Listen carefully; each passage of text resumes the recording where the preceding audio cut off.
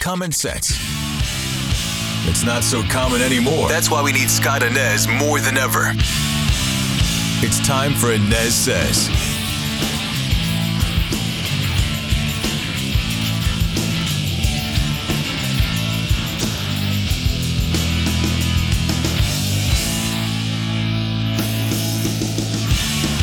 Hey there, welcome to the ANEZ SEZ podcast. I am Scott ANEZ. Thanks so much for climbing aboard today. You can find the pod most everywhere you get your podcasts, including Spotify, the WDBO app, and WDBO.com. I'm also on the radio each and every weekday, 5 to 9 a.m. with Orlando's Morning News with Scott ANEZ.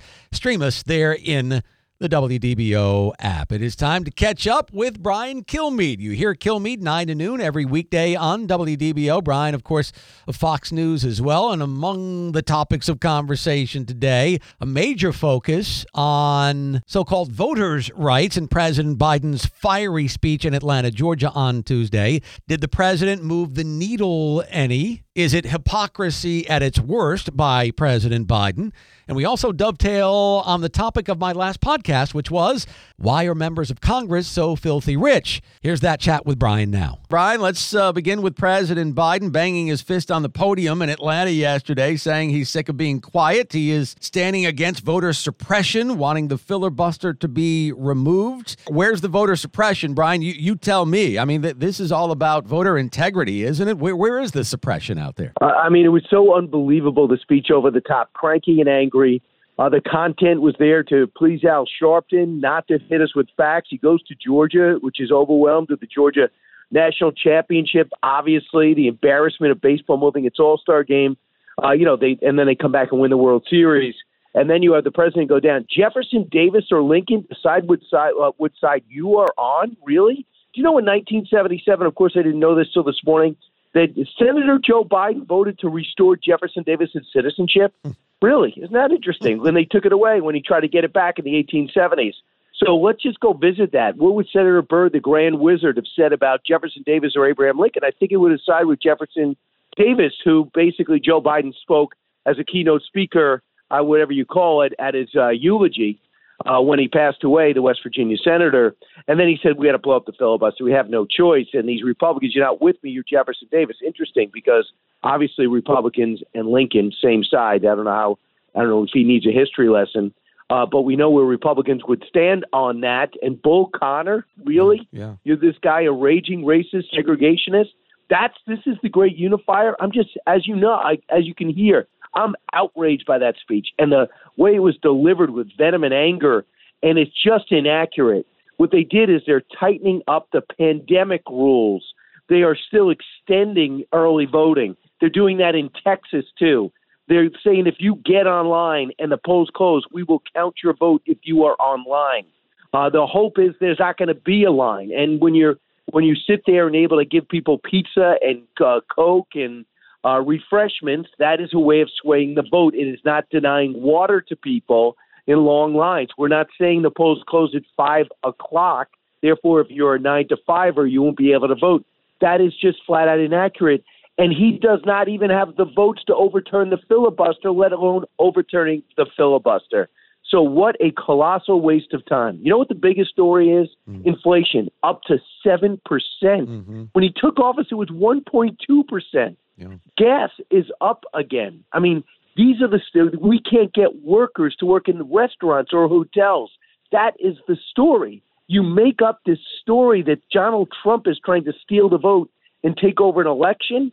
Who is drawing up this format for him? Yeah, it was totally irresponsible rhetoric, like you said. The Jim Crow 2.0 and Jefferson Davis and Bull Connor. Totally irresponsible. Is it telling, though, that really the poster person for, quote, suppressing the vote, Stacey Abrams, did not even show up to the president's speech there in Georgia yesterday, Brian? Yeah, and there's charity organizations, I believe, including the NAACP, that did not show up and give their blessing. And I'm looking at some of the MSNBC pundits, and they were saying that it was very general and wasn't specifics.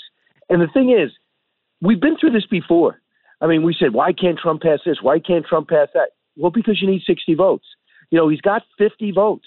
So there's only so much he can do, and he doesn't have his own party, much like Susan Collins, Senator Murkowski in the past, who are moderates from a purple state, didn't go along. It's not because Trump is a terrible president.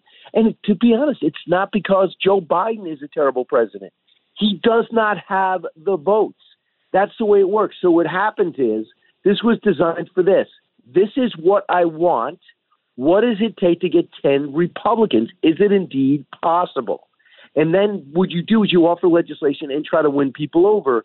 Now, it sounds easier for me because I just described it that way. Well, Joe Biden was supposed to bring us back to that because he knows how to do it, and he's done it in the past, they say. But he's not even trying. I mean, he can't get Joe Manchin. And the thing is, Joe Manchin shouldn't be doing this because that's not what the people that put him there want to see happen. And he's an institutionalist, and he does not really want to blow up the filibuster. I remember when Mitch McConnell just told Donald Trump, no, we're not blowing up the filibuster. Donald Trump would rail against Lindsey Graham. Lindsey Graham's like, yeah, we can't do that. We just can't do it. Yeah. What happened to that? Yeah. I have a montage rolling today of old Democrats saying, how dare Republicans consider turning over the filibuster? Do they not know that we have a VCR at home? Yeah, it just makes you wonder, is he trying to lose? Like he lost BBB. It looks like he's setting himself for another loss here because he knows he doesn't have Manchin in cinema. Real quick, I've got to ask you about Kevin McCarthy, the House Minority Leader. He says he's considering limiting or prohibiting members of Congress from trading stocks while in office if Republicans win in November. I read a poll that 76% of Americans agree with that, but Nancy Pelosi, who's worth over $100 million, she's not. I wonder why Pelosi is not in favor of this idea, Brian. Couple of things. I did not know, and that's my fault. I did not know because I saw Senator Burr get in trouble for this because Senator Burr evidently got some word about the collapsing stock or what they're doing in healthcare, and they accuse him of trading stock prior to passing this law. Obviously, it's a problem. That's why I thought he was losing his spot. So I didn't focus on this. Of course, they should not be allowed to trade stocks. This is service. It's not a way to profit. If you hear that, we're going to pass a massive healthcare legislation, and you find out that Joe Manchin's going to flip sides and going to vote, and then you quickly call your broker and say, dump this, pick this up. Yeah. Obviously, that's insider trading. Mm-hmm. And for Nancy Pelosi to push back is totally selfish. For her to get a pass is unbelievable.